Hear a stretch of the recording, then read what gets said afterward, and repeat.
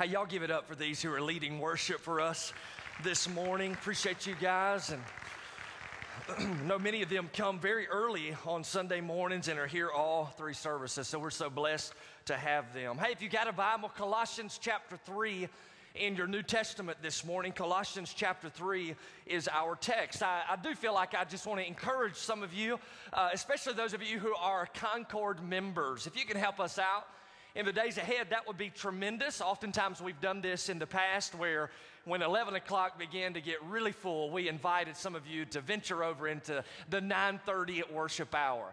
And 9:30 worship hour is just as good as 11 o'clock. So I would love for you to come and be a part of that and free up some seats for some of our guests. So all of you who will do that, would you just signify by lifting up your hand? I'm just messing with you. But anyway. Can you hear me now? That one phrase has been made popular by the Verizon commercials.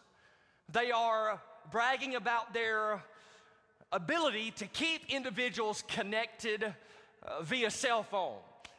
And I know many of you, just as I have experienced the frustrating reality of dropping a phone call. And maybe you've been on a phone like I have, and 3 paragraphs into this entire dialogue, you realize that the other end is absolutely dead. So then you call them back and you ask them, can you hear me now? You know, as we consider that particular question, we want to drop it down in the context of marriage. There are wives here today who really need to look at their husband and say, can you hear me?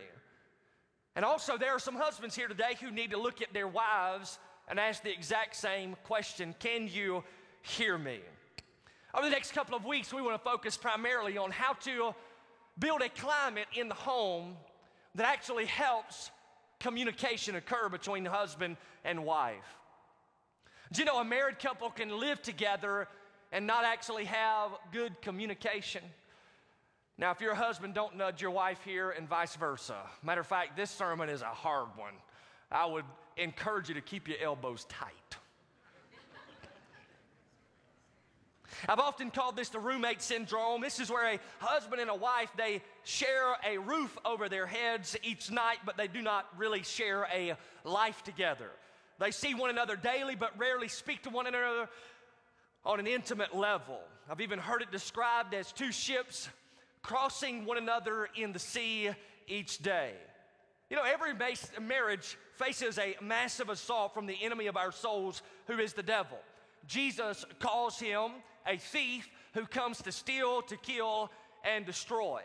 And one of the main ways that our enemy is seeking to find success in the battlefield of marriages is attacking our communication.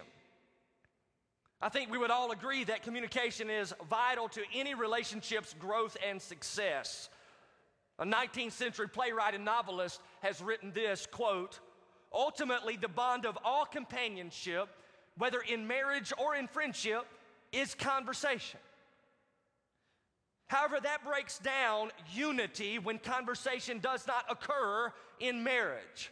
Focus on the Family's Dr. Paul Reiser writes this, quote, nothing kills a marriage more than when a husband or a wife wakes up one morning and begins to think, I don't really know the other person in my bed anymore, and I'm not sure I really want to. Your spouse is going to change, and so will you. The question is, how will you handle the change that children, retirement, or financial losses bring? Will those changes draw you and your spouse closer emotionally, or will they push you further apart? Now, if we're going to be drawn closer to our spouses over time, it's absolutely vital that we learn to communicate well.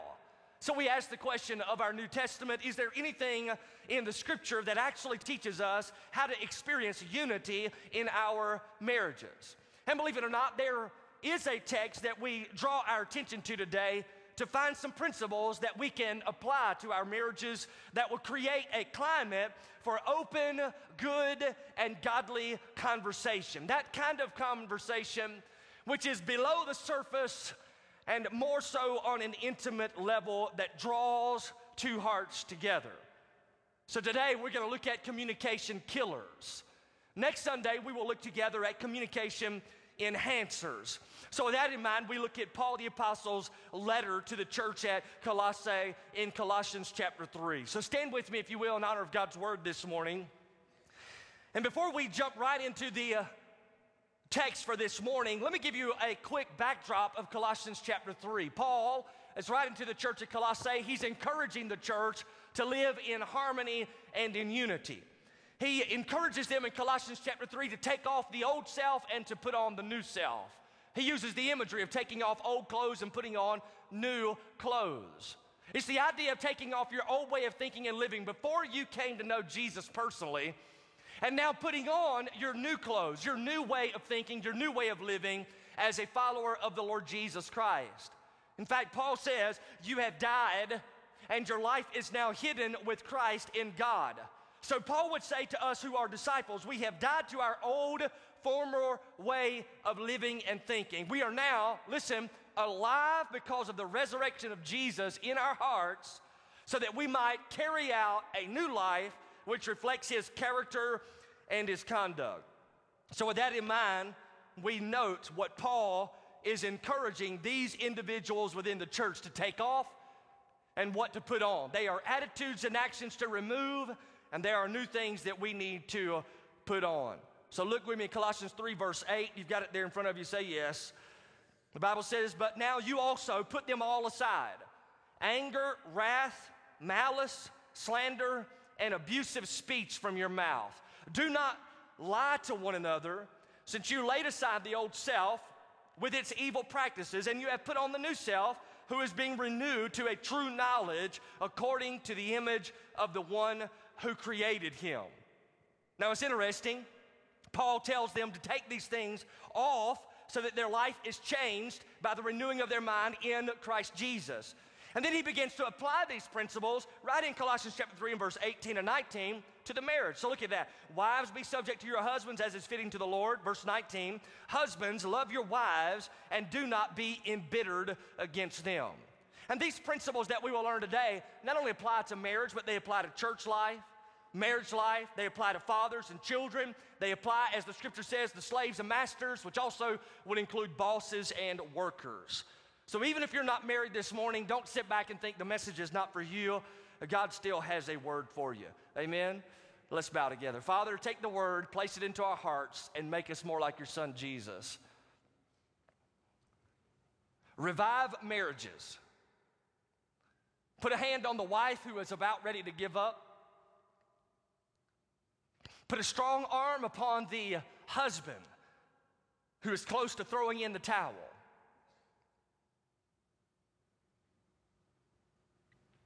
And we'll give you glory for how you work this morning. And it's in Jesus Christ's name that we pray. And everybody said, amen. So you can be seated. Notice again verse 8. He says, but now you also put them all aside. Put them all aside. It's an awesome term. Literally a strong term that means to cast off, to put away, or to get rid of. Even semantically, it could speak of casting someone into prison. And I can get down with that imagery because Paul the Apostle is in jail right now as he is writing this particular letter. And it would help you, as it helped me, I believe, to picture anger, wrath, malice, abusive speech, slander, and lying as individual people standing up in a police lineup. Or maybe it would help you, as I recalled yesterday at a gas station, sitting at the counter was a small paper that read on the top of it, busted. Have y'all seen these before? I always look at them to see if there are any church members staring back at me, right? But really, if you will just imagine for a moment that we have picked up the paper today and there is the busted of White County and Hall County Times. Are y'all listening? And now here they are, picture them. There is anger, you see him. There is wrath, malice, abusive speech, lying. Paul the Apostle would say, cast them all into jail. Do not allow them to have any authority in your life. Paul writes to the Romans as well and says, do not allow sin to have mastery over you. In other words, he's saying, don't let sin tell you what to do. And that's what anger, wrath, malice, abusive speech, and slander, and lying do. They seek to take control of your life and encourage you to do things that would damage your marriage relationship. So this morning, the outline of the sermon is extremely simple. All I did was a word study on those 6 phrases, and we're going to talk about putting those phrases in jail today. Here's the reality, and look at me closely, eyeball to eyeball. For some of you today, as a husband, one of these things that were read off of the list are alive and well in your life. The same would be true for some of you who are wives. One of these, which were read off of this police lineup, are true in your life. My prayer is that the Holy Spirit would work and bring about conviction upon our souls where we need to experience confession of sin, repentance of heart, change of living. So with that in mind, the first attitude that we need to throw into prison is anger. Put away anger. That's what Paul says in verse 8, but now you also put them all aside, anger. You know, nothing kills communication quicker than a short fuse. Paul describes here an abiding, habitual anger that includes in its scope a desire for revenge. It's when you live with great anger towards your spouse that you are seeking to give the devil a foothold in your marriage. Now, the Bible says in Ephesians 4:26 and 27, don't let the sun go down on your anger. Do not give the devil an opportunity. Anger is the natural response of our old nature when we don't have our personal needs met. And too often in marriages, one spouse seeks to have his or her needs met completely and fully in the other person. And I would encourage you here this morning, because I need all of us to grab hold of the reality that a spouse will not fulfill the longing in your soul which Christ has come to fill. If we are not careful, we seek to make our spouses out to be our personal messiahs. And they always check up short, and as a result, anger begins to take control. And too often in marriages, one spouse seeks to have his or her needs met completely and fully in the other person. And whenever we feel that our rights have been violated or our expectations have not been met, that is when we are set off. James questions in chapter 4, verses 1 and 2. He's like, what is the source of quarrels and conflicts among you? In other words, he's saying, what are you arguing about? And then he describes it. It's not the source of your arguments, your pleasures that wage war in your members. You lust and do not have, so you commit murder. You're envious and cannot obtain, so you fight and you quarrel. You do not have because you do not ask. So the Bible teaches that what stirs up anger are our own pleasures that wage war within our souls. See, we not only fight against all of the fallen angels who are now demons, but we also fight against our own flesh, our carnality, our old way of thinking and living. In fact, James calls it pleasures that wage war within. And that word pleasures is the Greek word hedonon, where we get the English word hedonism. Hedonism, according to one commentator, is that playboy philosophy that makes pleasure mankind's chief end and still wages battles in the hearts of people. As I was studying, I read many books on marriage, and one of them that caught my attention was a book entitled The Art of Marriage. And in this book, I read Murder, Fights, and Quarrels. 3 responses to the inner battle of our passions. Murder is the extreme. Y'all agree with that? It's pretty interesting. Billy Graham's wife was asked on one occasion, have you ever thought about divorcing Billy? To which she responded, divorce, no. Murder, many times. Murder's the extreme, yet Jesus Christ reminds us that the outward action of murder begins in the heart. Quarrels, though not as serious as murder, are often rooted in the same desires for control and manipulation. If you find that you walk around the house always ready for a fight, constantly taking opportunity to jab your husband or spouse to get even with them, you are living in anger. And Paul says, throw that attitude in jail. Do not allow it to have authority in your life. The second attitude to put away is the attitude of wrath. Wrath, there in verse 8, is a close brother to anger and likewise destroys unity in marriage. But wrath is an inward boiling agitation with someone. Unlike a short fuse that blows up with anger, wrath seizes on a situation. I would characterize wrath more as like a volcano. It's a mixture of resentment and bitterness beneath the surface. Everything that the husband or wife does only adds to the temperature of that hot lava within. Nothing is seen as right or appreciated by the spouse. Love has grown cold, and dare I say, hatred is boiling. Friday after lunch, I sat in a chair to get my hair cut, which I will say looks good. But I sat there. I love going there to get my hair cut. It gives me an opportunity to share more of Christ with the lady who cuts my hair. And she knows I'm a preacher, so she asked me what I was preaching on this weekend. So I unloaded the whole message on her, right? But as I shared with her a little bit about wrath, she pointed at the chair that I was sitting in and said, "You will be shocked at how many wives sit in that chair and talk about how they cannot stand their husbands." She even said that she was overwhelmed sometimes and even taken aback when a wife would say, "I do not like my husband anymore." It's one thing for those who are outside of the faith, who do not have a relationship with Jesus, to act this way. But it's an entirely different thing for followers of Christ to act in this manner. And somebody says, "Oh, wait a minute, sin is sin." No, sin is worse for the follower of Jesus. Well, why is that? Because you know better. And it is true that wrath often takes root in the hearts of people, even in the church. And the attitude is easily identifiable because when you think about your spouse, there are no feelings of appreciation, no feelings of joy. You only think about what gets on your nerves. You only think about what he or she is doing or not doing that drives you insane. And when your spouse is in the room, there is a tension between you that is almost tangible. You can cut the tension with a knife.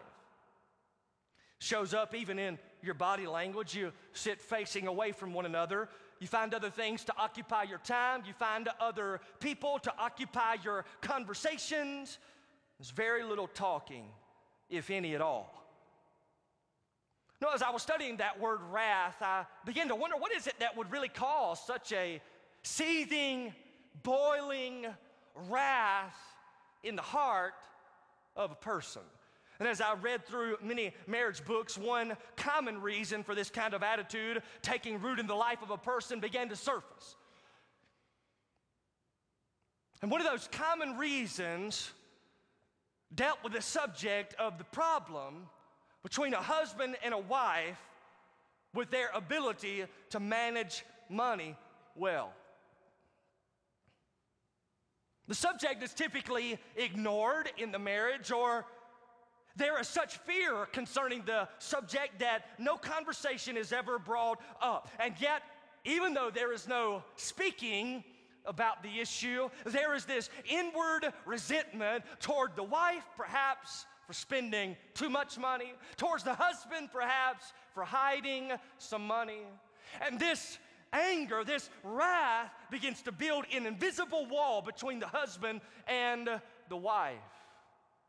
There's no communication. And wrath, when it takes genuine root, is like bitterness, which causes you to look at your spouse negatively no matter what he or she does.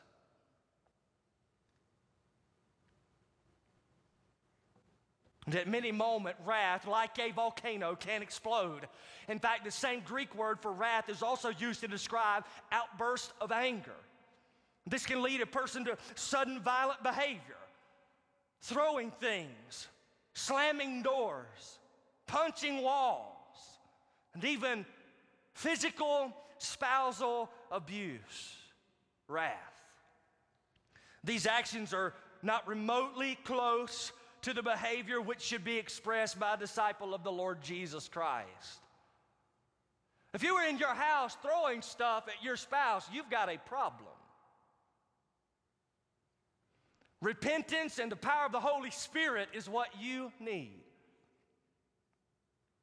cast wrath into jail.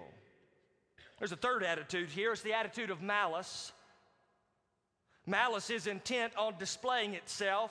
It's the act of doing something simply for spite. The goal is to get on someone's nerves. Now, I've seen this repeatedly in the life of my own 4 children. It's amazing. We ride in the Honda minivan, that they continue to provoke one another to anger, get on it. And it's amazing to me because we have so many things now in the van to get their attention. We got headphones, we got a television that falls out of the ceiling. You would think they could get along. But I looked in the rearview mirror just yesterday, and I will not tell you which little girl it was, Maddie. I just did. But she had both fists balled up going after her sister. Good night, calm down. You acting like your mama. I'm just kidding. Good news is she's not here. Now, it's one thing when we see children 10 and under acting this way, but it's an entirely different thing when grown people act this way. The word chosen by Paul, the apostle, for malice, in many cases, is translated wickedness and evil. Thought this was interesting. Paul says, or Peter says in 1 Peter 2:1, putting aside all malice, like newborn babies, long for the pure milk of the word, so that by it you may grow in respect to salvation. So I found that interesting. Peter said that if you desire to injure others, if you have malice in your heart, it actually hinders you from receiving the word of God into your life for spiritual maturity. And so there are some individuals, perhaps husbands or wives, who may come to church and they will go to a community group and even come to worship and leave and say, I got absolutely nothing out of the whole thing. So a question would be, do you have malice in your heart?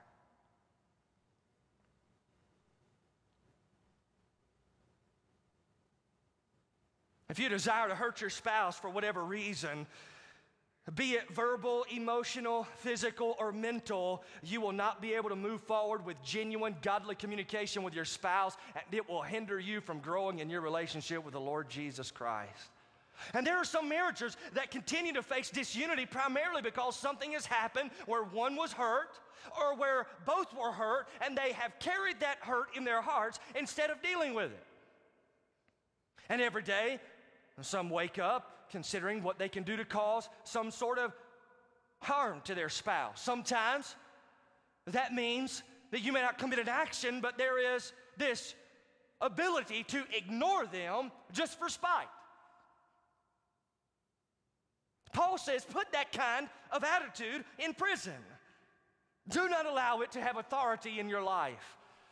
Which leads us to the actions in the text. Put us away the action of slander. Slander is a verbal comment about someone else to a third party that causes a person to think less of the one you are speaking about.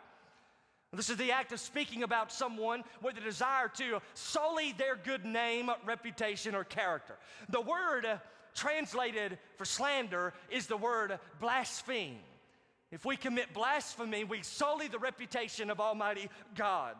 This is a very common response to in a marriage that must be dealt with immediately or there'll be lasting consequences. If a married man spends time sharing with his friends everything that he can't stand about his wife, that is slander. The husband is demeaning. He is blaspheming the name of his wife.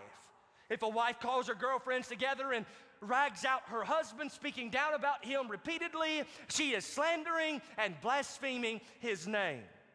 Slander is simply insulting your spouse to another individual. And this kills communication because the spouse views the slander as a breach of trust. I would never feel comfortable sharing my heart with my wife, Krista, if I felt that she was going to go and sully my character. Nor would she feel inclined to speak with me if she thought I was out insulting or slandering her to other people. Slander does not encourage open communication, it kills it. We move further to another action. It's abusive speech. It's right there in the text. This is descriptive of the kind of talk that destroys another person. This can include profane speech where one spouse calls the other's name. That is, the husband cusses out the spouse or calls her names laced with profanity. There are some husbands who speak to their wives as if they are dogs. Also, the wife could speak in such a manner as to destroy her husband by speaking ugly to him. This could show up from simple name calling to degrading his ability to provide for the family. This thought of abusive speech also carries with it the idea of obscene speech. That is, offensive, immoral, perverted, or disgusting words that refer to the spouse as an object instead of a person. Now, this is the kind of talk that would cause us to be shocked if we heard it, even from someone who did not know Christ. But Paul writes to us as well in Ephesians 4:29, "Let no unwholesome word proceed from your mouth, but only that which is good for edification, according to the need of the moment, so that it will give grace to those who hear." As soon as I studied this term, abusive speech, I began to take inventory of how I spoke personally to my wife. And taking inventory is much like taking inventory of a store. You count all of the items that are on the shelf. Well, every single word that you speak, it's like you are putting items on the shelf. So I want to take inventory. Are the items that I am putting on the shelf of our marriage causing my wife to be encouraged and built up, or are they tearing her down? I also wondered, I know we don't have the capabilities to do this, but could you imagine if we recorded every single thing that you have said to your spouse since January of 2014 to this day, and we played that recording in church? What would your response be? What would our response be? Cast abusive speech into prison. It destroys good communication. And then there's the final action. And I know this sermon is a tough one to swallow. Does not get any better. Come back next week if you aren't angry with me following this one. There's the action of lying. Verse 9, look at it again. He says, "Do not lie to one another. Since you laid aside the old self with its evil practices, you put on the new self who's being renewed to a true knowledge according to the image of the one who created him." So he says, put aside lying. You have a new life now that every single day is being renewed into the image of Jesus Christ. Do not lie.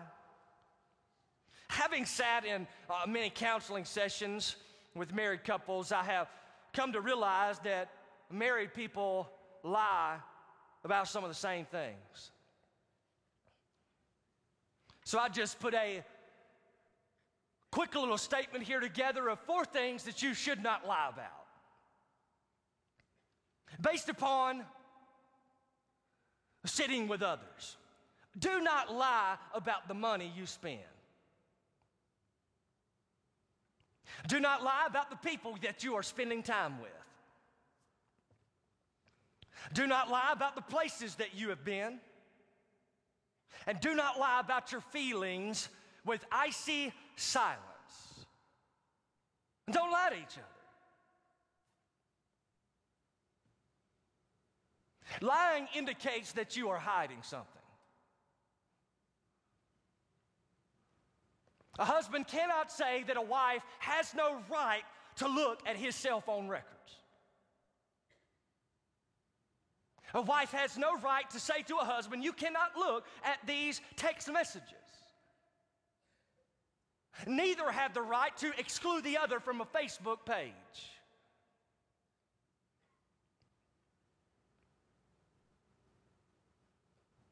There are some who will look at their wife and say, well, this is my business and not hers. There were some who would look at a husband and say, well, this is my business and not his. Well, when you said, I do, your business became her business. Her business became your business. Ultimately, it's y'all's business. But if you are hiding it, something is wrong.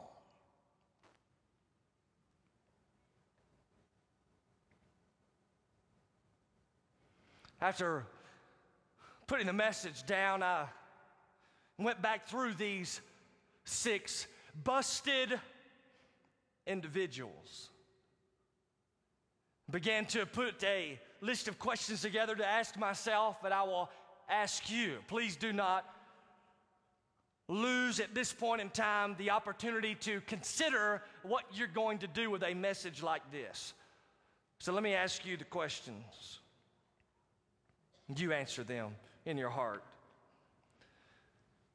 Are you expecting your spouse to meet every one of your personal desires in life?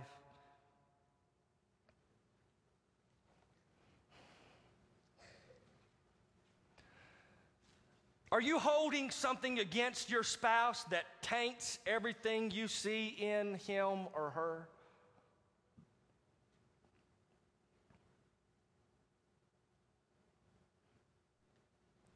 Are you finding pleasure in seeing your spouse hurt?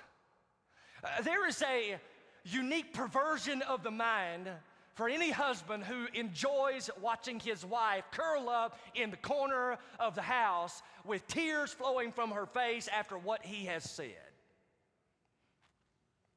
Jesus, thankfully, does not treat the church in this manner. We likewise, as men, do not have the right, and what audacity to try to treat our wife in that manner.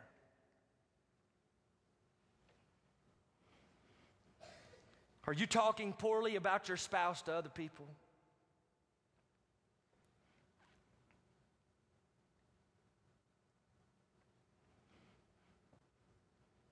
Be very careful even in your sharing a prayer request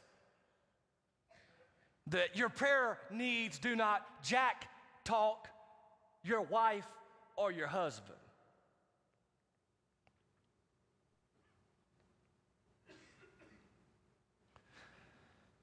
Are you verbally abusing your spouse?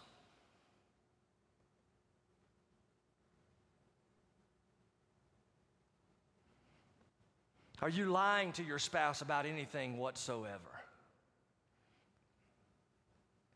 If you answer the affirmative to any of those questions, and perhaps the Holy Spirit brought to mind something that is in your heart, then what action should you take here and now? The action is very simple. You should confess your sin to Jesus Christ. The Bible makes it plain. If we confess our sin, He's faithful and just to forgive us of our sin and cleanse us from all unrighteousness. And then the second step that you should take after confessing it to the Lord is taking it to your husband or your wife and confessing it to them. It's a very easy process where you simply go to your spouse and say, I have asked the Lord to forgive me. Now I'm asking you to forgive me.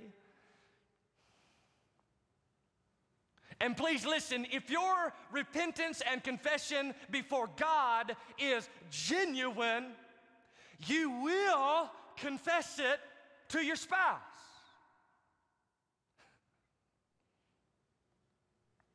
But if there's no desire to make it right with your spouse, know this, you have not made it right with God.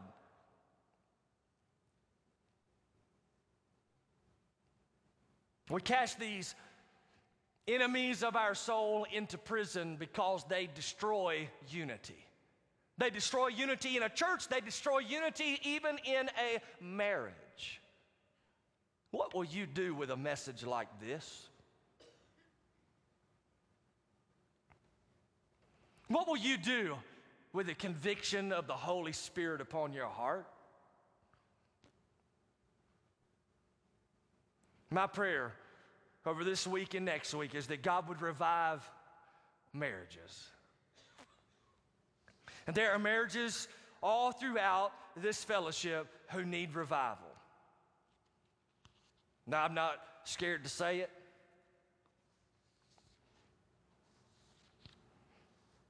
And if your husband repents of his sin before God and comes to you, wife, my prayer is that your heart would not be hard towards him,